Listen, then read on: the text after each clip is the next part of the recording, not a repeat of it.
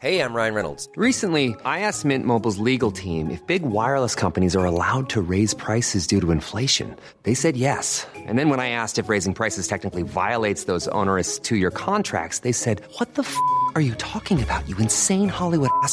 So to recap, we're cutting the price of Mint Unlimited from $30 a month to just $15 a month. Give it a try at mintmobile.com/switch. $45 up front for 3 months plus taxes and fees. Promo rate for new customers for limited time. Unlimited more than 40 gigabytes per month. Slows full terms at mintmobile.com. One size fits all seems like a good idea for clothes until you try them on. Same goes for healthcare. That's why United Healthcare offers flexible, budget-friendly coverage for medical, vision, dental, and more. Learn more at uh1.com. The Match Ball. Hello and welcome to the Match Ball 30, where 30 years on we chart the journey from our promotion, our return to the top flight, to the moment we lifted the championship trophy in 1992. It's a real-time journey that we're doing game by game with a match ball on the 30th anniversary of each match. And today's match sees the return to Elland Road, and Leeds have enjoyed a real upturn in form as we head into this fixture against Derby County. Some names in their lineup. I mean, I didn't even realise Peter Shilton played for Derby. What was the England keeper doing at Derby? Why were England picking a player who was playing for Derby County? They were picking two. Lowered himself, didn't he? Lowered himself. Ridiculous. Why not? What was wrong with John Lukic at this point? Surely just on the basis of not playing for Derby, he should have been in the squad. That's a very, very good point. He'd been there since 1987 and he must have been at least 50 at this point. He was already a very old man. But they had Mark Wright in defence in front of him as well, who was one of the linchpins of Italia 90, and Dean Saunders in attack, who Leeds obviously being linked with, and lots of much better clubs than Derby rumoured to be about to pay millions of pounds for him. They had a millionaire owner, Robert Maxwell, who ought to have had plenty of money to bankroll them. Not all of it necessarily his, some of it, well, most of it, in fact, from other people's pensions, but none of it really seemed to be filtering through to the football club that he owned, because Derby, despite having the England goalkeeper and an England defender and a very good striker, Two England defenders. How can you forget Nick Pickering with his one England cap? I'd never heard of him either. I was looking through the lineups to see who'd done anything. I did notice the name Craig Ramage, which I thought I recognised, and I was looking at his playing career and thinking, I don't really see. It's not the playing career he's more famous for recently. It's not, is it? Yeah, no, that's why I knew the name. It's his comments on the radio, which are worth looking up if you are interested in that. About young black lads was what he said, wasn't it? About how they should just knuckle down. Yeah. We'll leave that one there. Just regards to Maxwell, I mean, he owned a yacht, so he can't have been that badly off. I think we mentioned this on a recent episode, the Nottingham Forest match, that he was willing to buy an entire French football club just so that he could own Lee Chapman. A few years prior to this, he was so determined to sign Chapman ahead of Brian Clough's Nottingham Forest that he tried to buy Niort as a job lot. He already had Mick Harford. Surely he didn't need another shithouse target man. They came into this in poor form, second bottom of the league, and was it 0-0 with Man United in their previous match? Good result for them. For Man United, I mean. But we were great. We were really, really good in this game, and this is where we started, I think, possibly one of the first signs of us laying down our real quality credentials, particularly when you look at these goals. And there's a lot of swagger, there's a lot of finesse in these. I mean, David Batty is a winger all of a sudden. People have said we're a negative defensive long ball team, but David Batty out on the right wing, ghosting past players, crossing to Cal Shutt, who almost scores. I'm pretty sure he's heading towards goal there, but he doesn't quite connect with it properly. But it goes to Lee Chapman, who is in the usual Lee Chapman spot, which is about 2 or 3 yards from goal at the back post, and he just knocks it into the net. And obviously Shilton his geriatric bones can't quite carry him across the goal in time. And their keeper's kit, when you see Shilton as well getting bundled into the net with this such a cheap shit keeper's kit. It will have been his own. Shilton always had his own designed Umbro goalkeeper's kit. He didn't have to wear. It was a Hampden that John Lukic and Mervyn Day would wear at the other end. It was the name of that particular style.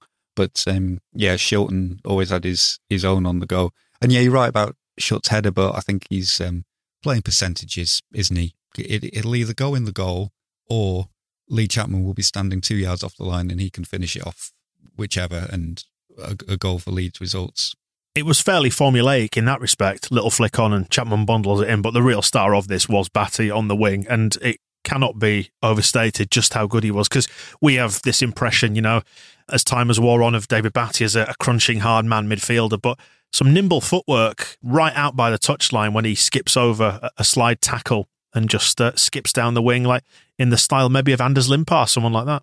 I mean, what we know about Batty is he could basically do anything, but he didn't really want to most of the time.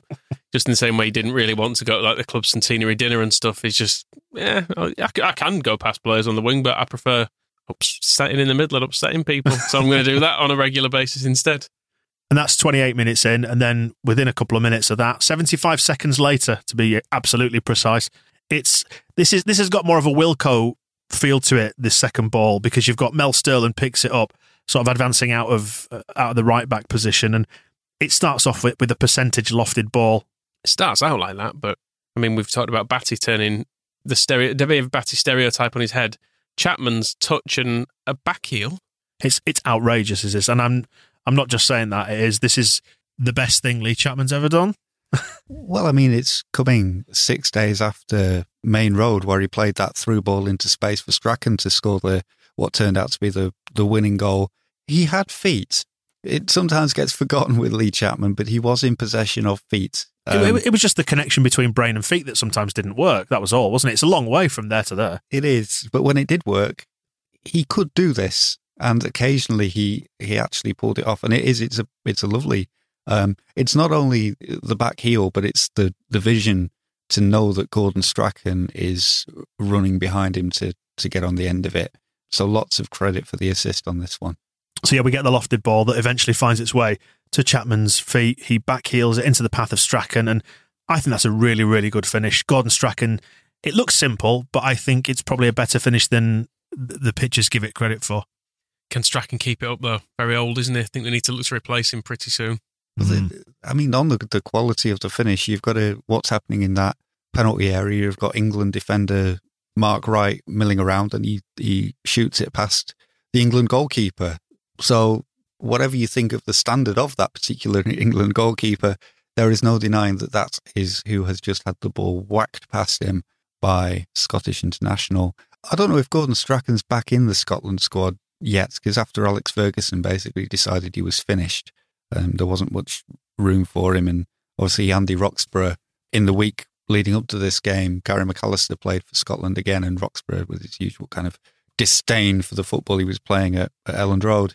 But some talk of him having a renaissance at international level, and certainly he's proving it by scoring past the best that England have got to offer. And in this kind of form, heading in from 2 yards and dishing out the back heels in the penalty area, Chapman for England? I know we were booing him off 2 weeks ago, but I'd like to see it.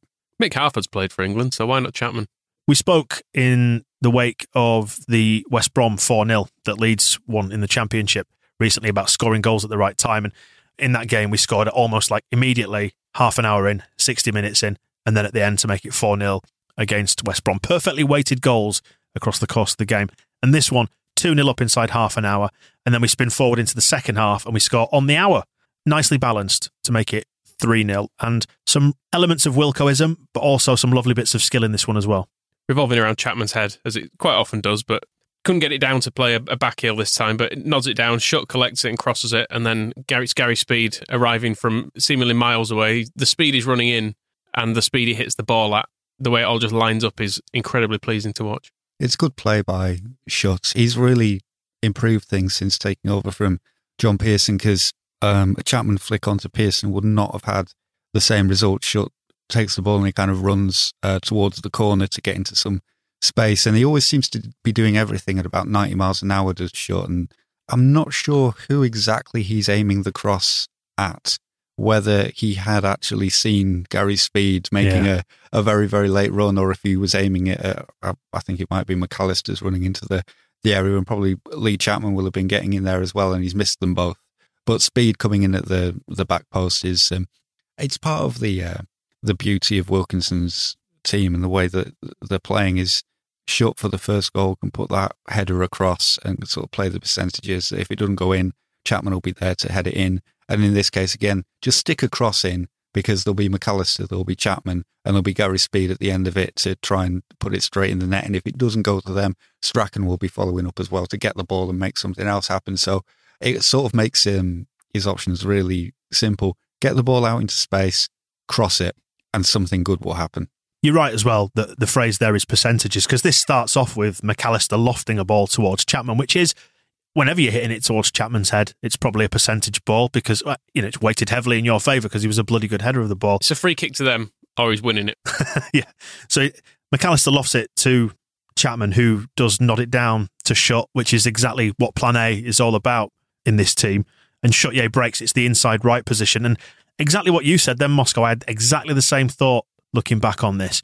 Schutt just seems to sort of pull it back into an area more than look specifically for a player, or it was mishit. But actually, you know what? With the aid of hindsight of watching Marcelo Bielsa's teams, you understand actually that putting balls into areas is a thing that we do there. It's a plan, isn't it? It's put the ball there and somebody hopefully will get on the end of it. Sometimes works, sometimes doesn't. But when it works like this, absolutely beautiful. And what a finish. I think it's an absolutely tremendous finish, this, by Speed. Goals from midfield as well in recent weeks. It's been quite nice that Strachan has been chipping in with them, and Speed now getting one, and I think it's only a matter of time till David Batty starts being prolific. But Speed's finished. This ball is bounced and it's rising. Not fast, not high, but if he doesn't connect with this one right, he goes full Bradley Johnson into Ellen Road itself and hits Gravely's. I'm going to say I wouldn't even be able to kick that ball. If it was delivered to me like that, it would be a complete air shot. And I'm going to go out on a limb and say Gary Speed is a better footballer than me. He takes all the weight out of the shot and just directs it like a rocket. It travels in horizontally into the net past Shilton. So much power, so much pace, but absolutely weighted perfectly. And past, yet again, we may as well say it one more time, the England goalkeeper, who faced 8 shots on target. We only scored 3 of them. So do we credit him with 5 saves? We use it, I think, to speak about Leeds' absolute dominance of this match. Derby only had 2 shots. We're just loads better than them. And it's kind of reassuring after that kind of rocky period when we lost to QPR and there were a couple of draws in there and people aren't happy with the way Chapman's playing and he's missing chances, that we've just started being efficient in Division 1 and looking like we deserve to be here, like we're in the right division. I mean, you look at the fixtures that have gone before, no wins in 4, Arsenal at home, draw, Palace away, draw, we lose at home to QPR, we draw away to Aston Villa, and then suddenly 3 wins on the bounce with 3 goals in each game against Forest, Man City, and then Derby. So things are really, really starting to turn. Great term. Yeah, we became more efficient. We just became better. We're starting to find our stride. We're going to win the league. Carl Schutt, the difference? Because that was one of the problems with the start of the season was we tried Verratti, then we tried Pearson. Schutt was in Sweden and he's come back, and Howard Wilkinson after the match said that he's contributing a lot more to building play up, probably for the first time in his career. Damn, do I faint praise there. I mean, Carl Schutt's about 28, 29 at this point. And had played for Wilkinson before at Sheffield Wednesday. He didn't play a lot of games with Lee Chapman, but those two have played together before. And I mean, at Sheffield Wednesday, Chapman and Verratti had played together and Chapman and Pearson had played together. So there's that little cohort of strikers were very familiar with each other. But these two, Wilkinson had some praise for Chapman as well, because since joining in January, he's got 19 goals in 34 games. And it's very Wilkinson, which says, yeah, Lee has always scored goals when he's played for me. Because I'm great. He was quite happy overall, though, by Wilkinson's own standards. If you were looking for a good all-round team performance, then you could not argue with this one. Yeah, this is one of his key quotes in the end, actually. I always revert. This is one of his key quotes in the end, actually. I always kind of refer to the last bit of this. It does take a while to get there because it is Howard Wilkinson. But if you were looking for a good all-round team performance, then you could not argue with this one. The way the team's playing at the moment is a credit to the players because they've not had the credit they deserve. It was not as if they've had the world pulling them along. Sometimes they've had to fight the world, which I think is a good summary of how Leeds got out of Division 2 and into the start of it in Division 1. They've had to fight the world, and we've spoken about Andy Roxburgh saying they were just a long ball team, and the London press being quite shocked that, but all they did against West Ham last season was play the offside trap, and now they appear to have passed the football.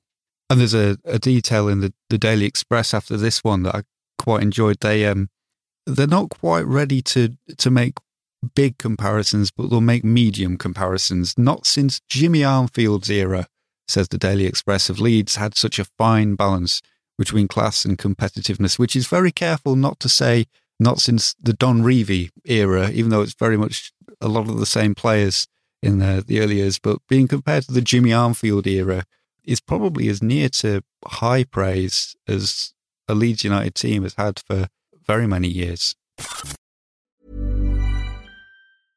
This is Paige, the co-host of Giggly Squad, and I want to tell you about a company that I've been loving, Olive & June. Olive & June gives you everything that you need for a salon-quality manicure in one box. And if you break it down, it really comes out to $2 a manicure, which is absolutely insane. It's also so easy to get salon-worthy nails at home with Olive & June. The difference between how your nails used to look when you did them yourself and now with the Mani system is a complete game changer. The best thing about Olive & June, too, is it's a quick dry. Dries in about 1 minute, lasts for 5 days, and full coverage in up to 1 to 2 coats. Visit oliveandjune.com/perfectmani20 for 20% off your first system. That's oliveandjune.com/perfectmani20 for 20% off your first system. Everyone knows therapy is great for solving problems, but getting therapy has its own problems too, like finding the right therapist, fitting into their schedule, and of course, the cost. Well, BetterHelp can solve those problems. It's totally online and built around your schedule. It's surprisingly affordable too. Connect with a credentialed therapist by phone, video, or online chat, all from the comfort of your home. Visit BetterHelp.com to learn more and save 10% on your first month. That's BetterHelp, H-E-L-P. Life is full of what-ifs. Some awesome, like what if AI could fold your laundry? And some, well, less awesome, like what if you have unexpected medical costs? United Healthcare can help get you covered with Health Protector Guard fixed indemnity insurance plans. They supplement your primary plan to help you manage out-of-pocket costs. No deductibles, no enrollment periods, and especially no more what-ifs. Visit uh1.com to find the Health Protector Guard plan for you. So they're almost ready to praise the football that we're playing, but the wider context of this is that, as always, Leeds United not very popular as a club generally, because there's been a bit of fallout from last week's game, the televised game against Manchester City, and the trouble that we saw at Main Road. It's not our fault. Man City have got balsa wood seats. They just crumbled under the weight of some celebrating fans.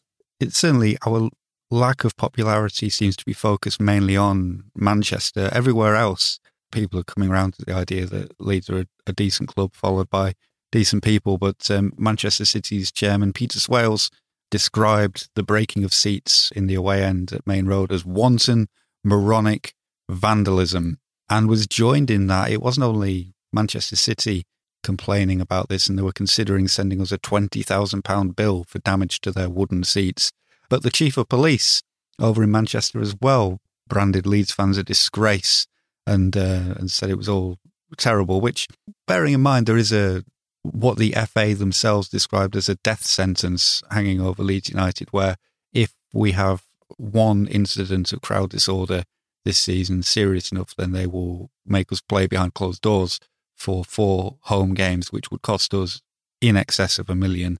And then if there was another, they would just close the club down entirely. To have the chairman of another club and the chief of police from another city making a big hoo-ha over some broken seats, is it paranoid if they really are out to get you and out to have your club closed down? I don't know. And we're very much not in an era of PR and spin at this point, because Leeds not really having a bar of it. They went a little bit on the defensive, and to touch on what you've kind of echoed there, Michael, balsa wood seats. Leeds fans just utilising what was in front of them. Gordon Strachan really has the absolute killer defence here. This is one of our players, Sir Mike Whitlow, happened to be a spectator in that stand, yet now he finds himself labelled a disgrace as a result of the police officer's remarks. I think really that the police should be sued for besmirching the good name of Sir Mike Whitlow. Strachan's other evidence, apart from Saints Mike, was that the TV footage he had seen was of a woman holding a baby in her arms, standing on the seat so that they could get a better view. Like, was that wanton moronic vandalism? No. It's the sightlines at Manchester City that was the problem. Fairly typical for a Leeds away end, that. It's all about families and youngsters being able to see. That's what it is. Yeah, Leeds just said fans were standing on them to get a decent view because it wasn't necessarily a decent view. But what of the FA? Well, the FA have not really said anything yet. There was a report during the week that they were going to take no action, but the FA have denied that they are taking no action against Leeds. So there may or may not be action taken against Leeds. Howard Wilkinson, bless him, is being very proactive on this. Wilkinson still exists in the bit of a mindset where he has more involvement in the club than just picking the team. I mean, it goes back to the start of the 20th century when secretary managers were responsible for posting out season ticket applications, and there'd actually be a committee of board members would pick the team. He kind of took it a bit old school at Leeds because of what had happened at Sheffield Wednesday, and he said, right, Leslie Silver, Bill Fotherby, me, we run this football club. And the board at the time was full of local councillors and hangers-on and people from Tetley's and stuff. He said, that lot, nothing to do with it. It's also, he's taken it upon himself to gather evidence for any FA inquiry before the Derby game. He asked people to write to him with eyewitness accounts because he said, it seems to me that a lot of statements were made before anyone had taken the time and trouble to find out what really happened. I just felt I'd like to find out as much as I possibly can about what happened rather than go around shouting off the top of my head without possession of all the facts. So Howard Wilkinson is leading the fact-finding investigation into events at Main Road and will fight the FA tooth and nail. Great that, Wilco, the arch-pragmatist. Well, we'll just gather the facts and look at the facts. He was wonderful, wasn't he? And if necessary, I'll go to an FA hearing and I will read every bit of correspondence out until they agree we've done nothing wrong. Grind them down. Well, grind those boys down. Pencil it in for a month, lads. It's going to be a while. But it is good that he is essentially drawing attention to the fact that it's all fine and well saying things, but that's not how things work in terms of crime, punishment, law, and application of the rules. And he took this stuff not necessarily personally, but as personally as you would want a manager to take. He was very conscious that the image of the club was something else that had to change from the 1980s, from the racism on the terraces and the National Front sellers on the low fields was all part of it. People will have read Phil Hayes' recent interview with Cess Pod, and it's always worth remembering that Cess Pod was brought in as community officer the same month as Howard Wilkinson started as manager of the football club. And Wilkinson always recognised that the two things had to happen together, and it fits in with Bill Fotherby's vision.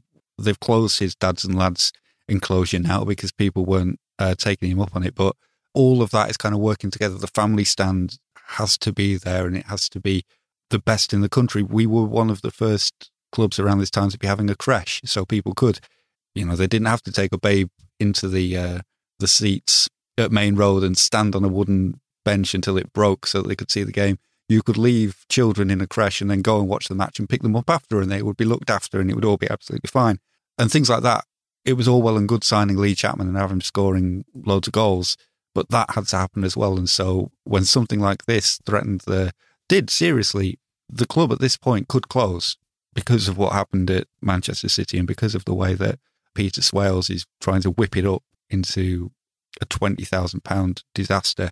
And that means Howard Wilkinson could be out of a job. All the players could be sacked. They'd have no club left to play for. So he's not content to just leave that stuff to other people. Some good news, though, in the form of TV revenue, which, these days in 2020, you get, what is it for being on telly? Is it 1.2, 1.3 million pounds per game? Incredible revenues that have seen the game transform before our very eyes. In 1990, not quite as much, but still important revenue nonetheless. And still better than we got in the EFL for a home game, I believe. It was £100,000 if Sean Harvey's largesse gave us a match on Sky. But because we were, so exciting against Manchester City at Main Road, ITV are coming to film, to broadcast live from Elland Road. So when we play Everton at Elland Road in December, we will be given a cheque from ITV. It is specified it will be a cheque for £145,000 £45,000 more than we were getting for a live match in the Championship in 2020. So not to be sniffed at. And Bill Fotherby, of course, reckons he can sell another 250 grand's worth of sponsorship on the back of that, because he can go to people and say, well, your billboards are going to be on the television now. Channel 3 they'll be on. Imagine that. Channel bloody 3. Wow. How many are there? There'll be 4 by now, won't 4 there? at this point. Crikey, that's Channel 4, that's your, and BBC 2, they're your Ponzi Arts things, aren't they? I mean, that's only for like graduates and women and stuff for those channels. Channel 3, that's 25% of all the channels. That's a lot of coverage. I tell you what, though, joking aside, you've made a good point there, Moscow, because this is the Football League, what is now the EFL. It's the same competition. The top flight of the EFL in 1990, you got 145 grand for being chosen for telly. In 2020, 30 years later, the value's actually gone down. Good old Sean Harvey. He did a cracking job, didn't he? That's absolutely wild. That is absolutely wild. Maybe it'll help us, this extra money, this 145 grand plus another $250,000 in sponsorship from Fotherby. Maybe we can sign somebody else for the squad, if we want them, or do we? Well, we mentioned the Terry Butcher rumours, and Don Waters of the Yorkshire Evening Post absolutely adamant that he was set to sign and he was going to be in the team to play Derby County. But Coventry City sacked their manager under strange circumstances. I think he said he was sick in bed at home when he got the phone call through to say he was sacked. And they have taken Terry Butcher from Rangers and made him their player manager. But Howard Wilkinson is adamant. He never had any interest, and he's saying that, there's been far too much talk about something that was never going to happen. But Don Waters, to give him his due, will give the exact one. He said that Howard's comments seemed designed to suggest that the press were misleading the public. That certainly was not the case. Though he's not revealing his sources, isn't Don? But certainly him and Howard are at odds on whether Butcher was ever coming. But he ain't coming. He's going to Coventry. Much good may he do them. Well, that's us a third of the way through the season right now. Then we've played 13 games, as has everybody else after this round of fixtures. So we've beaten Derby 3-0. No stopping Liverpool at the top, though. They've played 13, of which they've won 12.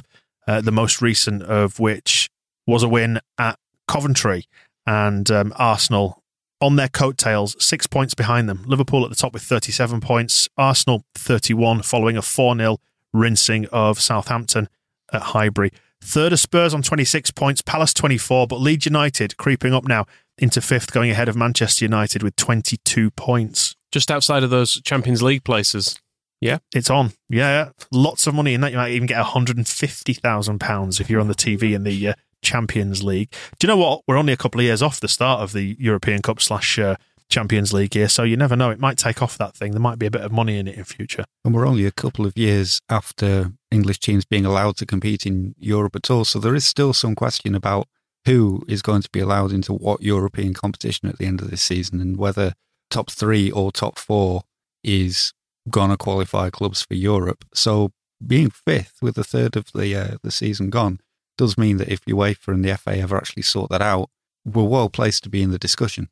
And what we're seeing now as well is just a little gap starting to open up between where Leeds are in fifth and the teams in sort of upper and mid-table itself, around sort of 16, 17 points, that kind of mark. So we're now starting to cement ourselves in that top 6 spot.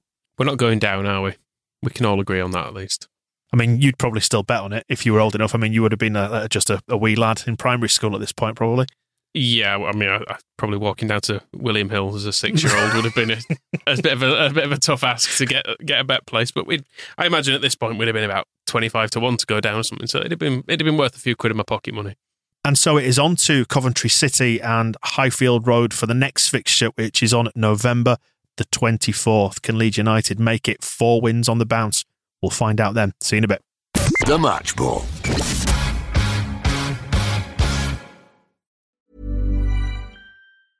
Small details are big surfaces. Tight corners are odd shapes. Flat, rounded, textured, or tall. Whatever your next project, there's a spray paint pattern that's just right. Because Rust-Oleum's new Custom Spray 5-in-1 gives you control with 5 different spray patterns. So you can tackle nooks, crannies, edges, and curves without worrying about drips, runs, uneven coverage, or anything else. Custom Spray 5-in-1. Only from Rust-Oleum. Mom deserves the best, and there's no better place to shop for Mother's Day than Whole Foods Market. They're your destination for unbeatable savings, from premium gifts to show-stopping flowers and irresistible desserts. Start by saving 33% with Prime on all body care and candles. Then get a 15-stem bunch of tulips for just $9.99 each with Prime. Round out Mom's menu with festive rosé, irresistible berry chantilly cake, and more special treats. Come celebrate Mother's Day at Whole Foods Market.